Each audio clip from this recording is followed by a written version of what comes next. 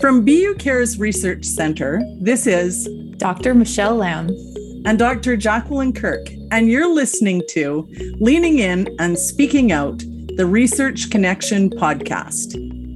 It's a podcast about the world we live in and how education can make a difference.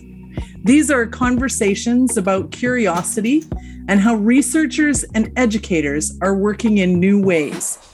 Each month on the show, we bring together a community member and a researcher to discuss a topic that's important to them.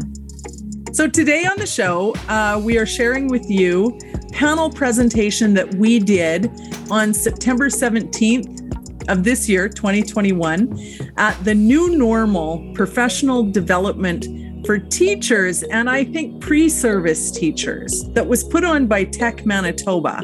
So it's us and a few research partners. In addition to Jackie and myself, we were joined by Matteo Di Muro. He is a new professor here in the Faculty of Education, and also Stephanie Spence, who was a research assistant on the project that we were describing in the conference. And also involved in the research, an associate professor who was in the faculty with us, Mike Nada, was the lead researcher on the project.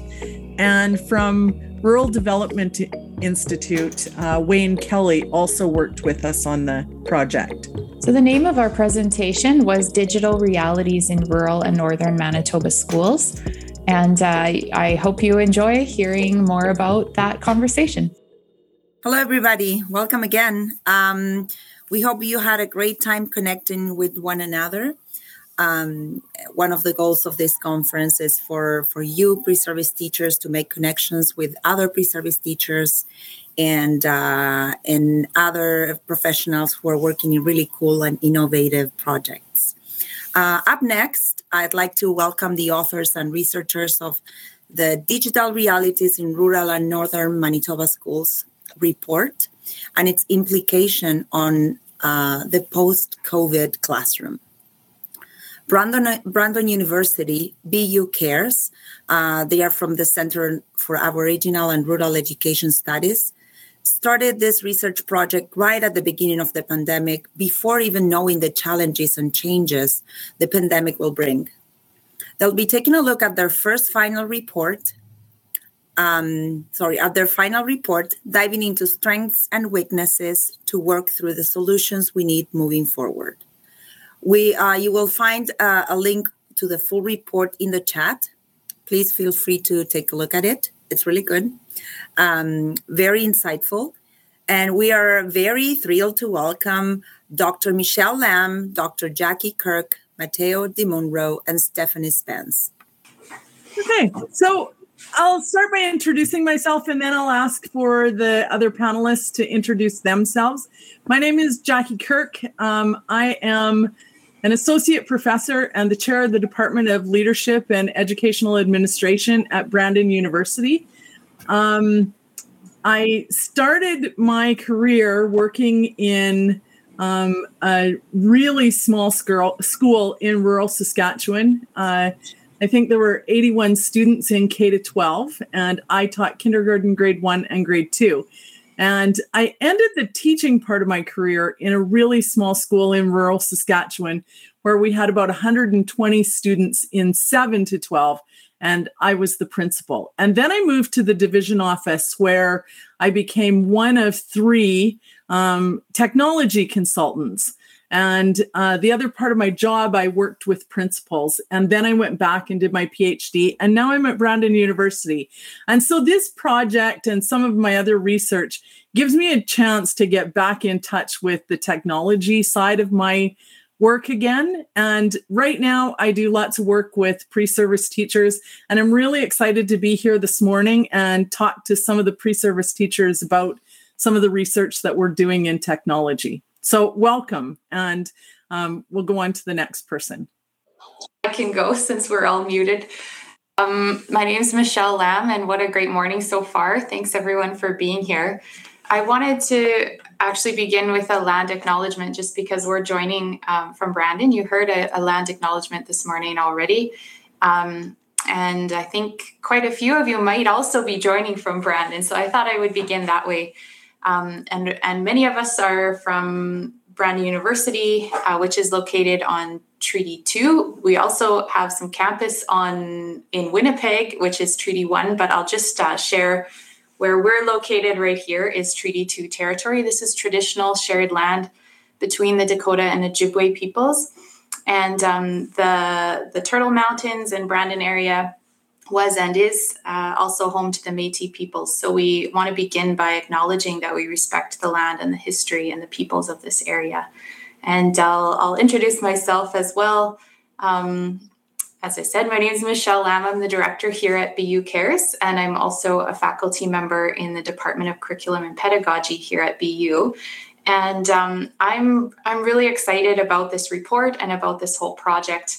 I think it's absolutely critical to look at the kinds of education that children in rural areas are receiving when it comes to tech equity and whether or not they are able to even get onto the internet. And so I really like what we have in this report, and I'm looking forward to sharing with you. Thanks.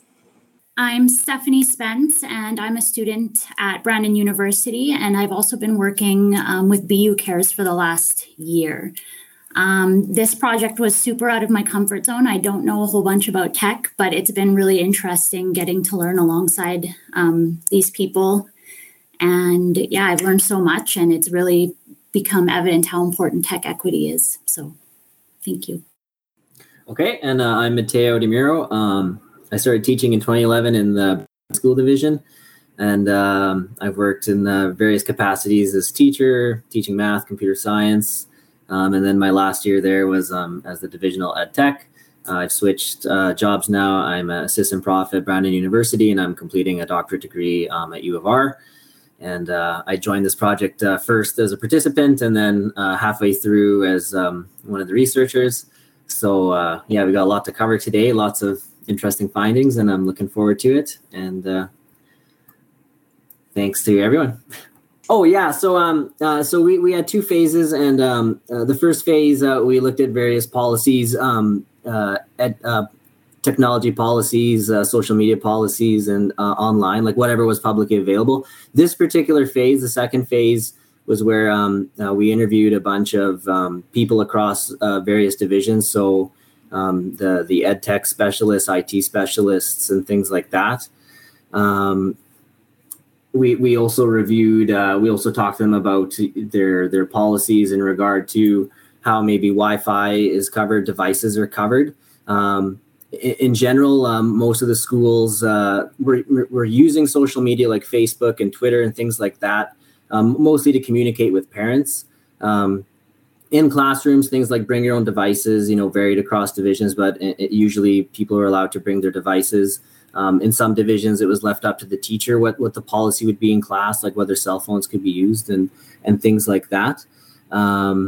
Yeah, I don't know if anyone wants to add to that, but so I'll just talk for a minute about why the project is important, and maybe specifically why it's important to pre-service teachers. I think first, for you, that I think it's important to understand what technology might be like in rural schools when you get there. And I think you'll be surprised at some of the innovative practices that they're using in rural schools. I think it's important also the points on the screen because it developed an understanding of technology, infrastructure, policy, and practice. That might sound a little bit dry, but I think it's important to sort of know what's happening in school divisions. And technology has sort of developed independently in school divisions. And so it's different from school division to school division. And I think the other thing, and it was sort of serendipitous that we got to explore this because we had the research all sort of projected before the pandemic happened, but then the pandemic started and we were still collecting data. And so we got to talk to school divisions about how they were able to respond when everybody had to go to remote learning. And that was a big thing for tech departments in school divisions. So I'm going to tell you a little bit about how the research was conducted. And the study was conducted in 2 different phases. It was done by myself and another research assistant, Natasha Afuano. So it was done in 2 phases. The first phase of the study involved a scan of divisional websites and social media presence of select rural and northern Manitoba school divisions to gather public information about digital policies, infrastructure, procedures, and practices. This was done with the goal of building a digital profile of rural and northern Manitoba schools divisions and to provide local context for the second stage. The second phase consisted of interviews with school division technology coordinators to delve deeper into the policies and practices identified in the first phase. Interviews also allowed the research team to explore some of the challenges, solutions, and innovations arising because of the COVID-19 pandemic and related school closures. Now we'll get into some of the findings. So the first part is about the realities. What did we find when we looked at what was happening in the school divisions? So one of the good things was that all school divisions had developed technology policy about how they were purchasing, how they were using technology, and there's sort of their philosophy of technology and education. They were all in the process of purchasing hardware and software to support learning, and they were all doing something about training teachers and staff and students to utilize the technology. To a different extent, they had developed policy around the internet, around online safety, around digital citizenship. And they were using the curriculum, the technology curriculum, differently, I guess. Some of them specifically and some alluding to it, but not necessarily following it. We found that there were philosophical differences. And you could see that in the policies, and that extrapolated to how the decisions were made, how the purchasing was done. And so from a teacher's point of view, that matters because when I'm in the classroom, it's important to me to have some control over what technology is being purchased, how I'm going to be able to access it, to use it in my classroom. And so from a teacher's perspective, I was really excited about the school divisions where I could see through their policies that they were giving teachers some decision-making power. The funding really affected the IT staffing. So again, from a teacher's perspective, IT staffing is important because you need support in your classroom. And how are we going to get support? It really varied greatly, the number of people that worked in IT and what their roles were and the amount of support that they were giving to classroom teachers. Access varied, access to the internet. So some school divisions had really they had fiber, so their infrastructure was strong so that their internet access was strong and they could have lots of people. Their bandwidth was good. And we had other divisions that didn't even have cell service. And so there was huge variation in access to online resources. And the devices varied the same. The number of devices, the way that they were allotted to students and teachers, really different. Would anybody like to add onto some of the realities? So just more on digital equity. It became clear during our interviews that not being able to access technology such as laptops or not having access to the internet with no data caps was a roadblock that many divisions, schools, and students in Manitoba face. It's worth noting that Manitoba has one of the lowest broadband speeds in Canada. And now more than ever, we need to ensure that divisions and schools have sufficient digital infrastructure and HR resources that are equitable across the province. COVID both exposed and exacerbated inequities, especially as they relate to access to technology and connectivity to the internet. We need to ensure that connectivity devices and staffing resources are invested in and supported. The specific needs will vary division by division, and this needs to be understood and appreciated. There is no singular solution. I really like that, Steph, that idea that equity across the province when it comes to technology doesn't mean sameness. And that's something that really came out quite strongly in this report, that you can't just take a blanket approach to technology and implement it in every school across the province, because each school has its own context, its own connectivity, its own infrastructure, etc. And yet at the same time, children are receiving this very different, inequitable kind of education. And so when we think about moving forward, how can we think about not equality in terms of sameness, but equity in terms of providing a really good quality education to every student in the province? I think that's really important. So I'm really glad that you brought that up. Okay, so I'm going to talk a little bit about some of the innovations that were happening that came out of our interviews. And this was something that was really interesting, in part, I think, because what happened pre-COVID and what was happening during COVID, it was almost a case of necessity being the mother of innovation, right? And so pre-COVID, we had kind of these pockets of technology where it was usually motivated by either a teacher or a staff member or technology users who were just passionate about that particular platform or that particular type of thing that they wanted to use in their classroom. And we still had a lot, and a lot was new to me as well. I didn't know we had things like a fleet of drones where students from the high school could graduate with their drone pilot's license, things like that. I didn't know we had that in the province. So I learned a lot from these interviews.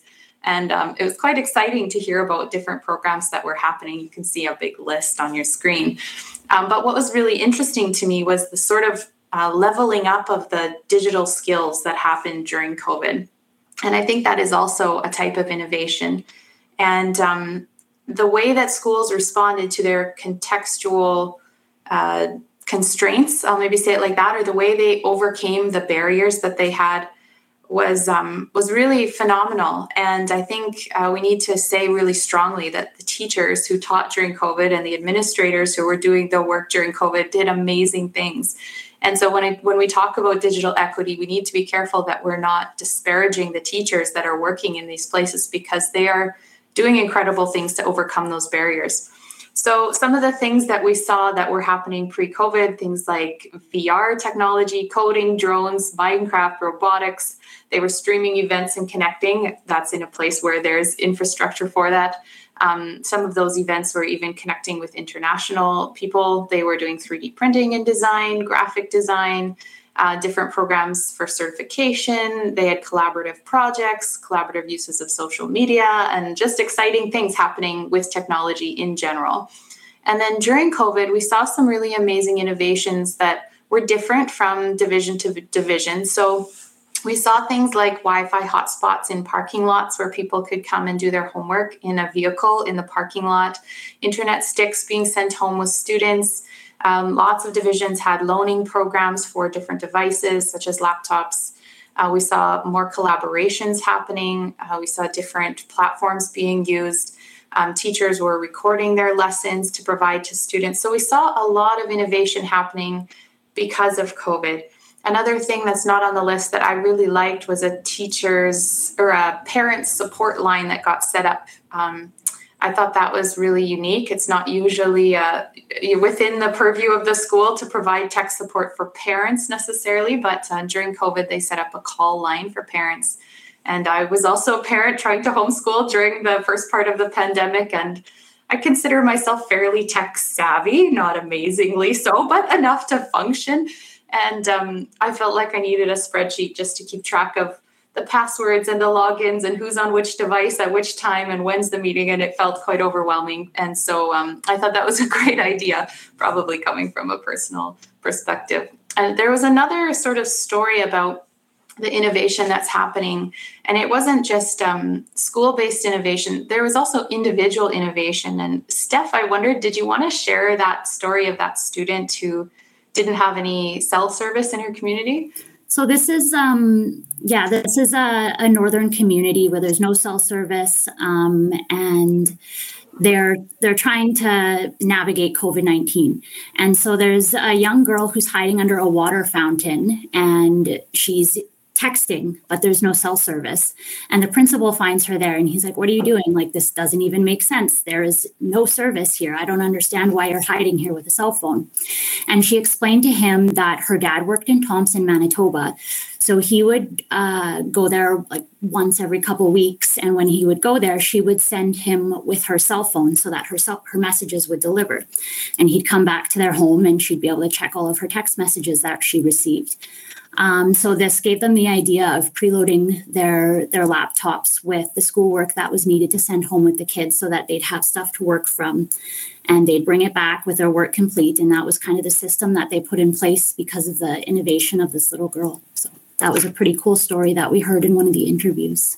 I think the other thing that's interesting about innovation is that often innovation was motivated by a teacher's desire to go in a certain direction, or a teacher's passion. And I think that's important, because I think as teachers, I think it opens that door. If you have, if you're really passionate about tech and you really want to explore something in your classroom, I think that opportunity exists in rural schools. I think a lot of teachers, and it was conveyed in some of the interviews, that, they have to learn a lot of new things, a lot of different technology pieces like OneNote or maybe Flipgrid, and things they normally wouldn't have tried but had to because of remote learning, and that, they would have never done it if there wasn't a real reason to. And now that they were doing it, that they were seeing a lot of potential for the future, for how they could use it in their teaching practice, perhaps when things are more going back face to face. Okay, so challenges. One thing that the pandemic did was certainly exacerbate a lot of problems and sort of highlight a lot of issues that probably existed before COVID. So as far as like IT staff and specialists, most divisions had IT staff or educational technology coordinator positions. Before COVID, sometimes they were getting pared down or cut back. And during the pandemic, a lot of coordinators and specialists were actually out in the classrooms teaching because staffing was an issue. Some divisions didn't have any coordinator positions at all, and oftentimes in the interviews, a lack of funding was generally, cited for having, shortages on staff around IT and ICT staff. All the divisions are using PowerSchool for administration for teachers and students, attendance and reports. Other services like Clever. All the divisions generally had access to Microsoft Office 365, which is sort of cloud-based software with the usual Microsoft apps. Divisions were using Seesaw in some cases, and others had Google Classroom as well, although they also still had Office 365. Most divisions were allowing flexibility in what software could be purchased for uses in classrooms and things like that. So this is all sort of pre-COVID. In other cases, principals often had autonomy in what they could purchase within their own schools. For hardware, before COVID, the interviews sort of exposed a lot of divisions were using iPads or Chromebooks. Laptops and desktops were generally used. Teachers generally got laptops, had interactive whiteboards and smartboards in their classrooms, and document cameras and things like that. So the challenges, what was really, really highlighted, and we've already hit on a few times in Manitoba. I know Stephanie said that we have some of the slowest and lowest connectivity across the province. So internet connectivity was certainly something that came out in the interviews as a major challenge during COVID. So as we switched to remote learning and asynchronous learning, there was a lot of cases where it simply wasn't possible. So in rural places, sometimes you can leave a town or a city and drive about 2 or 3 minutes out, have no mobile connection of any kind, which generally means it's hard to get to any sort of Wi-Fi. So as was mentioned before, school divisions had creative solutions for these. So if students didn't have access to the internet or had data caps or something like that, LTE sticks were provided.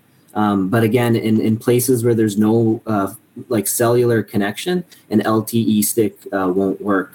So we certainly had students that simply couldn't do remote learning. So schools responded by, sending out paper packages or putting Wi-Fi hotspots outside of the school. So they would maybe send a laptop home that was preloaded with work, and then the student could work on that at home. But sometimes to submit, they would have to drive to the school, connect outside, sitting in their car, and then they could upload documents or receive more documents. These are some of the creative solutions to get around those roadblocks. I know there was one participant who said their division is so geographically spread out that sometimes that wasn't even possible, because maybe that would necessitate a 2-hour drive or 1.5-hour drive just to get to the school. So those were all challenges that were experienced. I like that there was a direct connection between what the challenges were and what the innovations were. Yes. I was really sort of thrilled and proud of tech people and teachers for sort of rising to the challenges of the pandemic and figuring out how they were going to get around those things, and really figuring out for families too. And I think we heard lots of stories that sort of begs the question about whose responsibility is it, right? Like, if technology is really important for families to be able to access technology, then whose responsibility is it to make sure that families have access? And in some cases, the school division really took that on. And I don't know, my heart was warmed by it, I think, because it was important work. Yeah, and I think it was Wayne Kelly, one of the other researchers involved, said something to the effect of like, what's the point of having, a laptop or an iPad if you can't get it on the internet? You might as well use it as a paperweight. And that certainly was the case for some students in some divisions. As far as access to devices, some divisions already had one-to-one devices before the pandemic. And then during the pandemic, there was a scramble in a lot of divisions to loan out technology. So in many cases, divisions weren't usually sending laptops and technology home. So they were scrambling to, figure out a way to loan devices. There was a scramble on finding them. I know in my division, we had to order more devices, and there'd be a backlog of 3 or 4 months. So, some places got online really fast, depending on their resources, and other divisions took until December to really figure out like how to loan out devices, or even just to have things to loan out. But those things all eventually did get figured out, which was nice to see.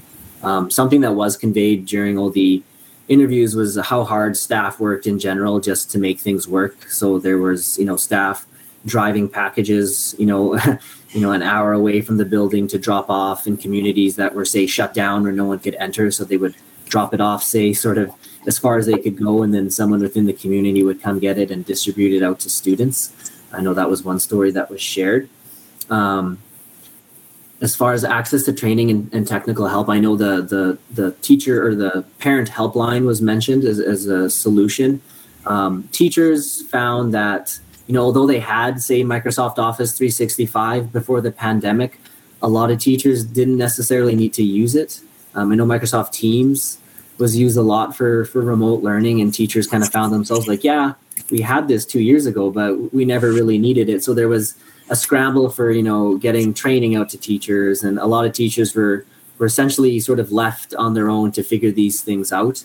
There were lots of stories of, people coming together, IT coordinators sort of, hosting sessions online, which obviously were hampered by internet connectivity issues that we already talked about.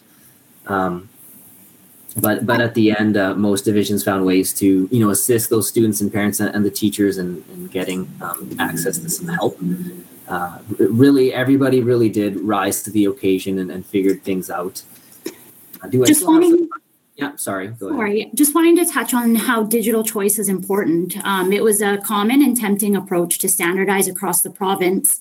However, similarly to the success of creating an atmosphere of trust and responsibility of digital use within schools, divisions have demonstrated that retaining their flexibility regarding devices, software, and digital policy, rather than being mandated, has been an effective approach.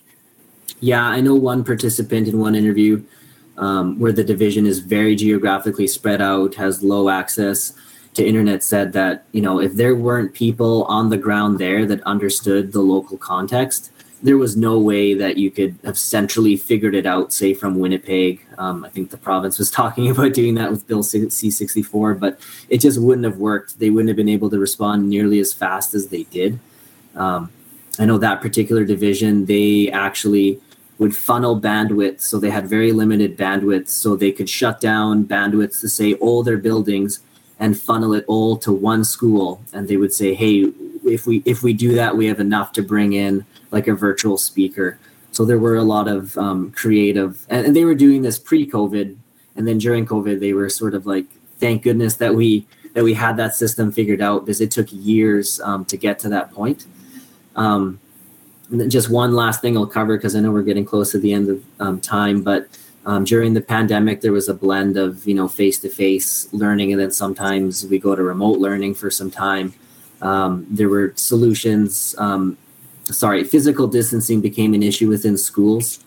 So technology was used there as well, where one teacher was supervising their class, who were now split into, say, 2 different rooms. So use of web cameras and microphones and things like that, document cameras sort of facilitated. Even though they were face-to-face, they were still highly dependent on internet, Wi-Fi, and technology. So those challenges still face us today. Internet equality is certainly something that across Manitoba it's very widely, whether you have internet or whether you don't, depends really where you are geographically. And maybe we ask ourselves the question, like, should this be almost a human right? Like, can you learn if you can't get onto Wi-Fi at home? So how can this research be used? Generally, I think we really need to, I think it raises the flag that we really need to look at digital equity in Manitoba schools. And I think that goes back to infrastructure. We need to make sure that there's connectivity for people. There's connectivity for schools and students and teachers. It seems pretty clear that we need to retain digital choice. We have some great pockets of innovation because teachers went in their own direction and they developed something that was really special within their school or within their school division. And I think that during the pandemic, having that digital choice and having those small units, the smaller school divisions pivoted really easily and really quickly and started taking care of technology needs. And I think we need to continue to level up digital skills. I think it's important for all of us who work in education and who work in educational technology to sort of be aware of what the realities of rural Manitoba are and what's happening in schools. Anyone else?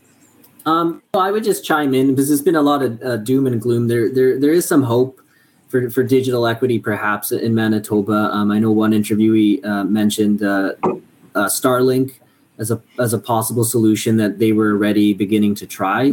That would allow anybody in a remote location to have access to the internet.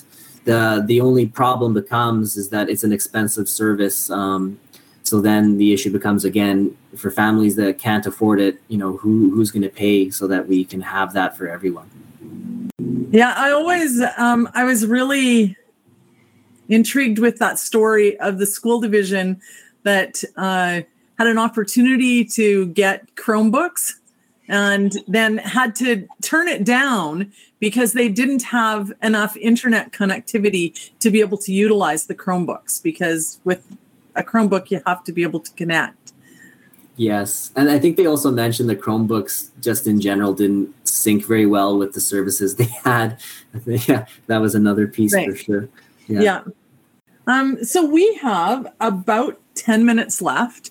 And so maybe just if you have any other thoughts about the research, or if people have questions, we'd be happy to take questions. But for the panelists, if you have other thoughts that we haven't talked about, please go ahead. Maybe while people are coming up with some questions, one of the things that I thought we should mention was that a lot of the personnel in those particular roles, I think that sometimes the success was because of the person in that role. So you had people who were, doing half admin and half ICT, but it worked because they had had a background in both of those things, and so sometimes the way things were working was because of the people in those roles. So I thought I'd just mention that too. That came out. It's a good point. For me as an administrator, like that's sort of where I live and breathe. I was interested in just when I looked at the policies and how then I saw the policies translate into practice in school divisions. And we saw some policies that were really top down, where the school division really controlled access to resources. So they locked down things on the internet that teachers could be using. And we saw other policies that were really open, and teachers had a lot more opportunity to do things in their classroom. And it was just interesting to see how the philosophy behind the policy really affected the way that things rolled out in schools. I see the question. Do you have any suggestions for pre-service teachers on this topic? Got upvoted 4 times. So I guess I could start on that. I would say if you're a pre-service teacher, one of the best things you can do right now is start learning as much as you can about Office 365, Zoom, other apps like Flipgrid, anything that facilitates online learning. If you can start learning those things now, they're certainly getting used. We heard many stories of them being used creatively or in classrooms. There is talk about, the structure of the school day. Like now that we've seen that we can sort of, accommodate students at home, is blended learning now more possible? And if so, like what tools are going to help you do that? And I would say, Microsoft Teams has lots of options there. Same thing with Office 365. All the divisions were using that across Manitoba. So while there were a few divisions that had access to Google Classroom, everybody had access to Office 365. And in general, that's what students and staff were using. One other thing I forgot to mention, I'm not sure if it came up, but divisions were also using Seesaw. That's an online learning platform for, giving out homework, and there's a lot of things you can do with it. It's generally meant for K-4. I think that's generally how it was used. I'll let someone else take over in case someone else wants to add.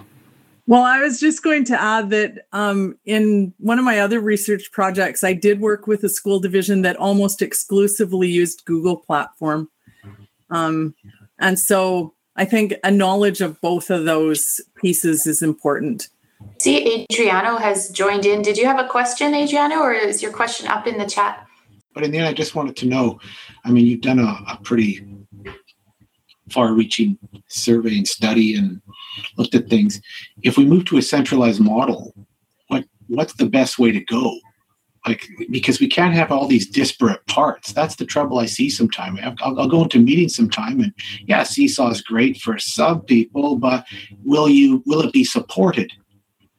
So what do you recommend as the pieces that are best, ensure optimal performance? You've seen it from certain divisions.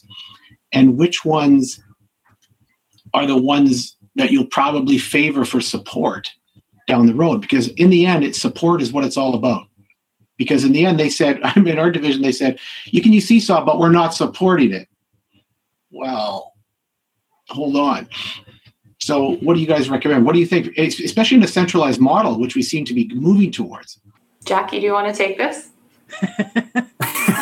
Well, first of all, I have to start by saying I will oppose going to a centralized model. I think one of the things about technology is that it moves so fast and it changes so fast. And I think a centralized model slows us down and creates huge obstacles to innovation. And I think technology is all about innovation. And so in terms of choosing, it's sort of like a right now thing, right? Like I can tell you what right now, and I think Matteo described that. Right now, what we see is the strongest tech tools that are available. But in, I wouldn't say 6 months, but definitely 18 months, that reality might look really different. And I would hate to get trapped into a system that can't change and can't be dynamic enough to respond to what's available, because I think that would put a huge limitation on education in Manitoba. But at the same time, aren't you potentially fostering the inequities then? If some guys will advantage and go for it and other people won't. So it's a double-edged sword. Can a centralized, if we are, and I say we seem to be moving in that direction, that's why I bring this up. Can a centralized system become robust?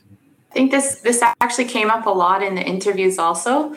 And I can see the appeal of it, especially from a sort of administrator's perspective, that you have kind of uniformity is easier and it's probably more cost effective, etc. What we found is that people who had retained digital choice, so some did like surveys of parents and teachers to see what they preferred. And so some was kind of bottom up, and others were sort of mandated at the board level down. Some were making that decision based on what can our context handle in terms of bandwidth, right? So some places are using Zoom over Teams because it has lower bandwidth, right? So I don't think that you can mandate provincially when you have such disparate locations and disparate infrastructures. Later on down the road, it might be a different conversation, but still, I think Jackie's point about retaining digital choice for the sake of innovation is a really important piece not to lose in all of this. And so when all of Bill 64 was happening and there was all this kind of debate around having a sort of more centralized model, that's probably why that came up a lot in interviews, that it was kind of on people's minds. And they were sort of wondering, if our division gets amalgamated with another division, our division's context is so different than that division over there. What will we possibly do to combine those, and which system would be used, etc.? Because the system that was being used in each one had been developed for that context. And so sometimes what's the best system is the one you know how to use, or the one that the teachers know how to use, or the one that the administrator has paid for the support for. I think there's a lot of factors that go into that. And I don't think it's a simple issue. I think, like you said, Adriano, it's really complex, and there's different pros and cons, like you said, a double-edged sword. I think that's a pretty accurate way to think about it. And to be clear, I agree with you, Jackie. Like, I totally agree with you. I just see this coming down the road, and I just wonder. I think we have to push back against it.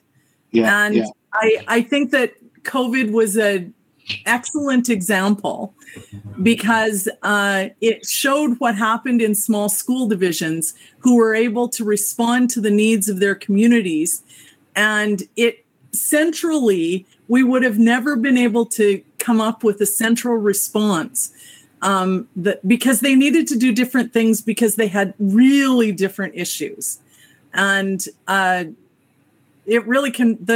research really confirmed for me that digital choice and the allowing tech to grow in individual places was important. Matteo, do you want to weigh in on that before? I was going to say they're excellent questions, Adriano, and who knows what will happen with that whole centralization thing. I don't think it's going to fly, but there's also the local context of the teacher. Like they're not going to use something in their classroom that only half the class can access. It just wouldn't work. So you also have that to consider. But yeah, very good points, and it's been talked out pretty thoroughly, so I don't have a lot to add that hasn't already been said. Joel, do we still have time? There's one more question that I think would be good to address there in the Q&A. Yeah, please. Let's take the last little bit here and just finish that up. Thanks. Okay, so I'll just read it. The question is, to what extent would you recommend integrating technology into the classroom? I think teachers have to keep in mind that a lot of technology merely replaces things we can already do. Like you can write on an iPad, and you can also write on a piece of paper. So that's merely a replacement task. Some technology makes new tasks possible. So that's like a transformative technology. So, if you can speak to half your class in person and have the other half at home and maybe do a blended model, that's a bit more transformative if you have those tools. And those tools are available in Teams and Microsoft Office 365. I'd also say, learn what you can, because if you know how to use Zoom, using Google, there's a Google version of that. Can't remember, it's slipping me what it's called, but once you know how to use one, it's fairly easy to switch over to another one. You'll at least have a knowledge of the things that are possible, and more importantly, how you can integrate that into your teaching. and what sorts of things you can do with it as far as teaching and pedagogically. Does anyone else want to weigh in on that? I think in the interest of time, and we knew this was going to happen, we could probably, like we said, we could talk about this for another 5 hours, but is there any last comments before we wrap up? We're all good? Okay. Thank you so much to all of you and to the other authors of the report who didn't join us today. It was a great discussion. These reports form a great foundation of knowledge that opens the door for more in-depth research into education and learning in Manitoba. This is by far not the end of this. We have provided and we will provide again in the post session email links to this document. There's also Tech Manitoba worked with ICTC on a previous report that was kind of a partner to this one.